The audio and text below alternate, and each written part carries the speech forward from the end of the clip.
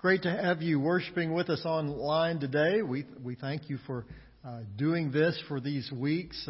It's been awesome to hear ways that God is working in your life through these online services. And thank you for that feedback and the comments. And thank you for sharing that with others, for sharing the links to this service with some of your friends and family so that they can watch as well. God's doing some exciting things even during the season that we are separated. God is using this process in some amazing ways. I want to thank a team of people that we have put together. Our staff, our ministry staff here, we have also gathered with online with some lay leadership in the church, beginning to think through the process of how to restart some of our ministries here at National Heights. We'll be sending you information about that very soon. Most of you received a link to do a survey, and I want to thank you for the way you have responded to that, and many of you have already filled it out. Today is the date, if you're watching this on Sunday, today is the date that we need those returned back so that we can utilize that in our thought process as we begin to look through the things that we will do. So if you haven't had a chance to fill out that survey, pull out your computer or your iPad, whatever it may be that you use to look at your email, and click on that link, and it'll take you just 3 to 5 minutes. It doesn't take long at all. That will be very, very helpful to us as we consider ways to move forward in reopening the ministries here at National Heights. But we thank you for your help. Again, we thank you for your generous giving, the ways that you're supporting the ministries here, either giving online or mailing in your checks here to the church. We're so grateful for the ways that you are remaining faithful to the ministry here and so supportive, and we give thanks for you. And I want to just pray a prayer of thanks for you today. Gracious Heavenly Father, I do thank you, first of all, for your presence. Even during this time that we've been physically separated from some of our friends and family, we're never separated from you. You are always there, and for that we give you praise. And God, I give you thanks for the people of National Heights who have been so faithful through the course of these weeks that we've been having to meet online. And they've been so faithful in their giving. They've been so faithful in their praying for the ministries of the church. They've been so very faithful in their comments and feedback to help us to find a way through this. I just thank you for the wisdom you have in your congregation here and for the good people that you have here. Continue to bless them. Use them for your kingdom work. For it's in Jesus' name that we pray. Amen.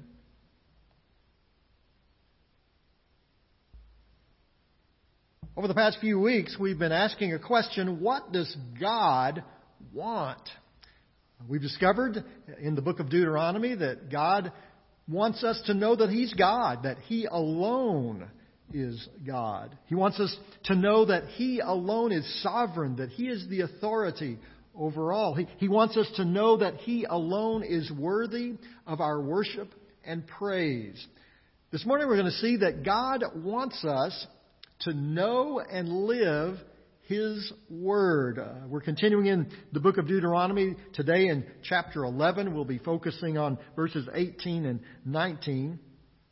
I don't know about you, but I fight a constant battle to try to remember things. I learned a long time ago, if I don't write it down, the chances of me remembering it drop substantially. And so I have to remember where I put the note where I wrote it down, but I write stuff down to try to remember what it is that I'm supposed to accomplish during the day.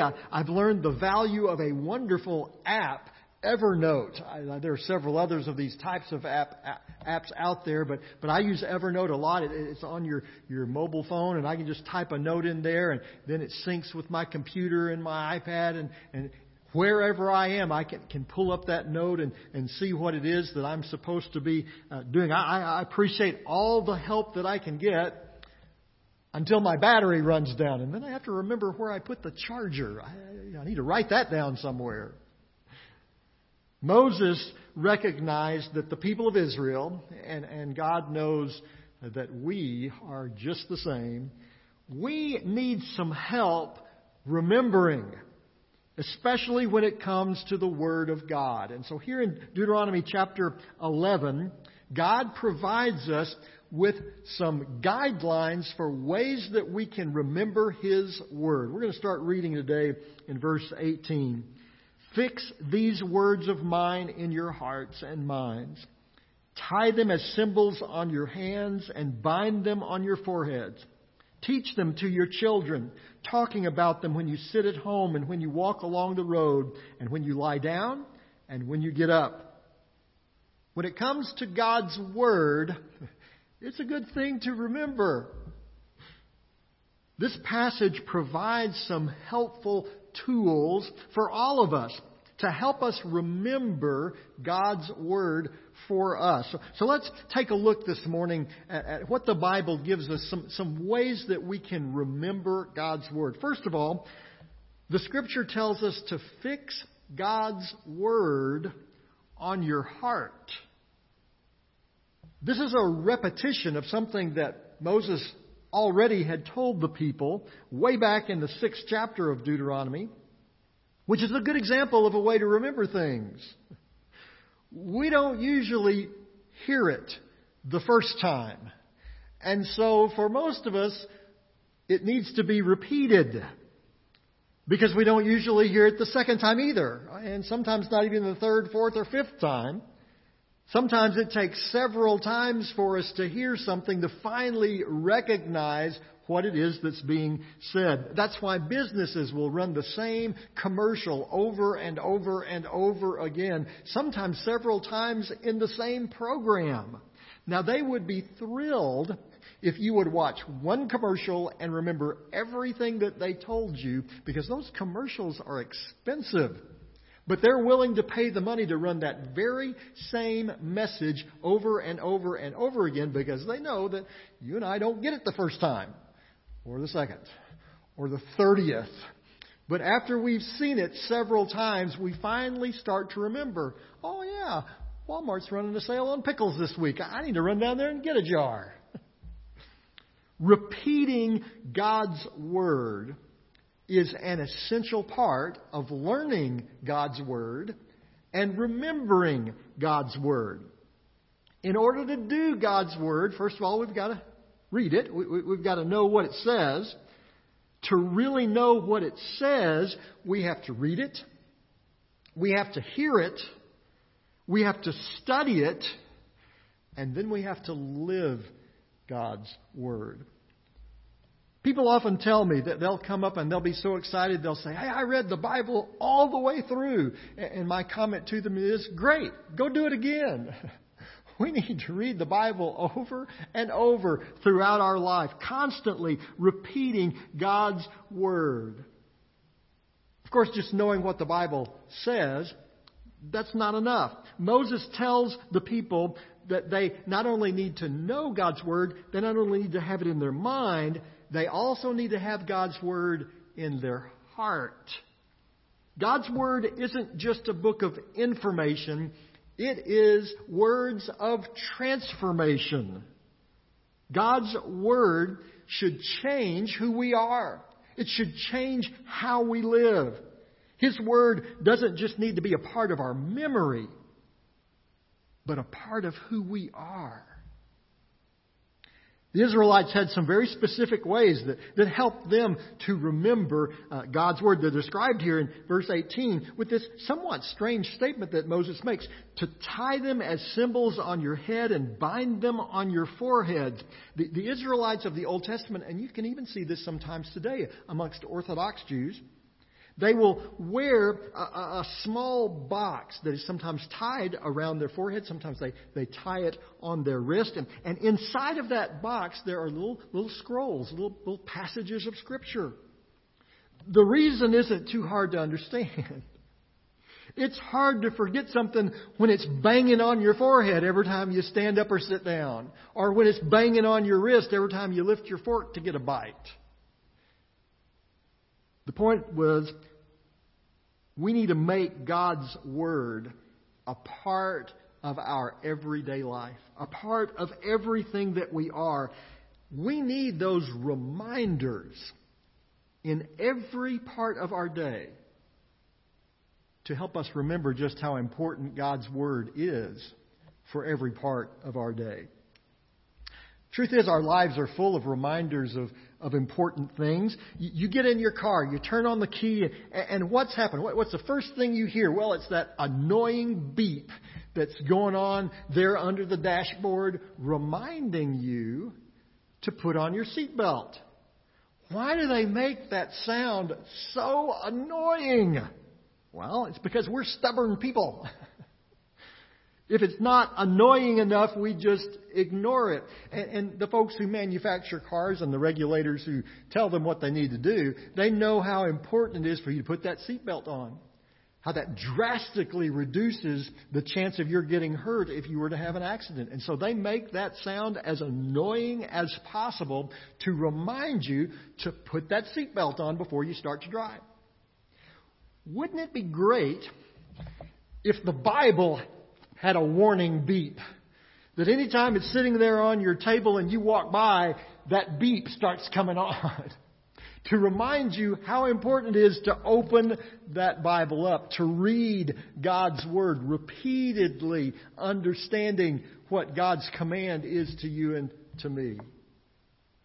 We need those reminders in our life. We may not have a warning beep or a warning light, but we can put some reminders in our life to help us remember to read God's Word. I mentioned the Evernote app a minute ago. There are some wonderful apps that you can put on your smartphone or on your computer that will daily help you remember. As you take that phone out, it'll give you a little notification that says, remember to read your Bible today. Or on your computer, as you turn your computer on, it'll give you a little reminder, remember to read your Bible today. It'll even give you a verse to read. The YouVersion app that we use here at National Heights has a function that will do that for you. And there's lots of other apps as well that will do the same thing. Those little apps can be wonderful ways. Well, some people don't really want to work with a smartphone or computer. That's okay. There's some simple ways that are non-digital to make this work. The simplest is to find a buddy, maybe your spouse, maybe a good friend, and just say to them, hey, today, would you just remind me when you see me, just ask me, hey, have you read your Bible today? And I want you to do that. You won't be pestering me. I'm asking you to do that for me. Just ask me sometime today, hey, did you read your Bible today?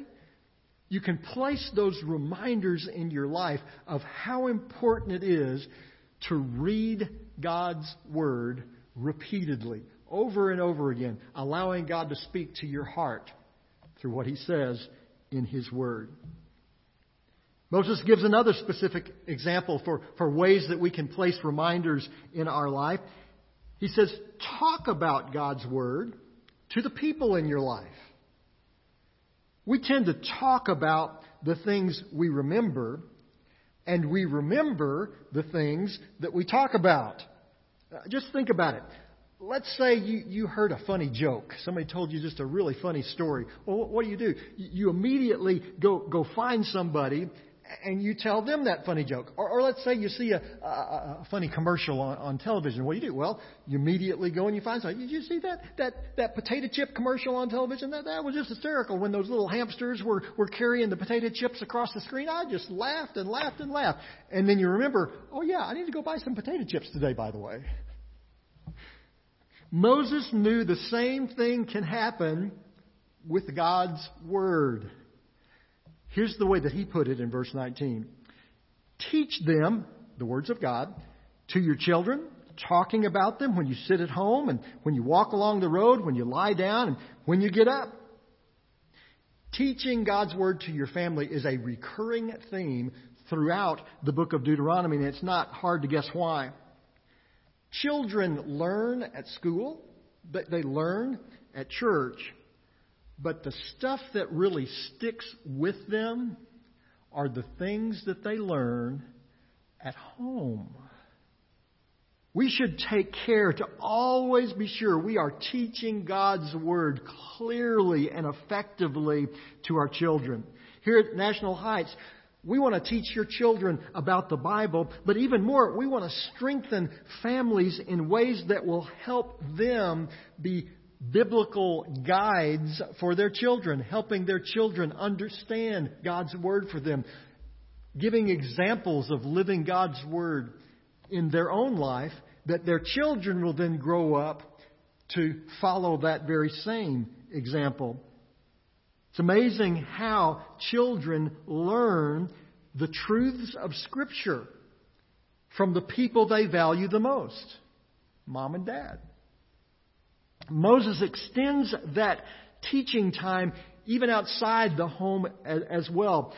Basically, anywhere you go. He says, talk about the Bible when you sit at home, when you walk along the road, when you lie down, when you get up. Why all that repetition? You repeat what you remember, and you remember what you repeat. Marcia and I, actually Marcia did this a lot more than I did, but I got to listen in. When we would get home from church each Sunday, we'd sit down for Sunday lunch, and the first thing she would say, she'd ask the girls, so, what'd you learn about in Sunday school this morning? She did that for a couple of reasons. First, we were always interested in what was going on in our girls' life. We just wanted to, find out what was happening and what they were interested in and what was going on.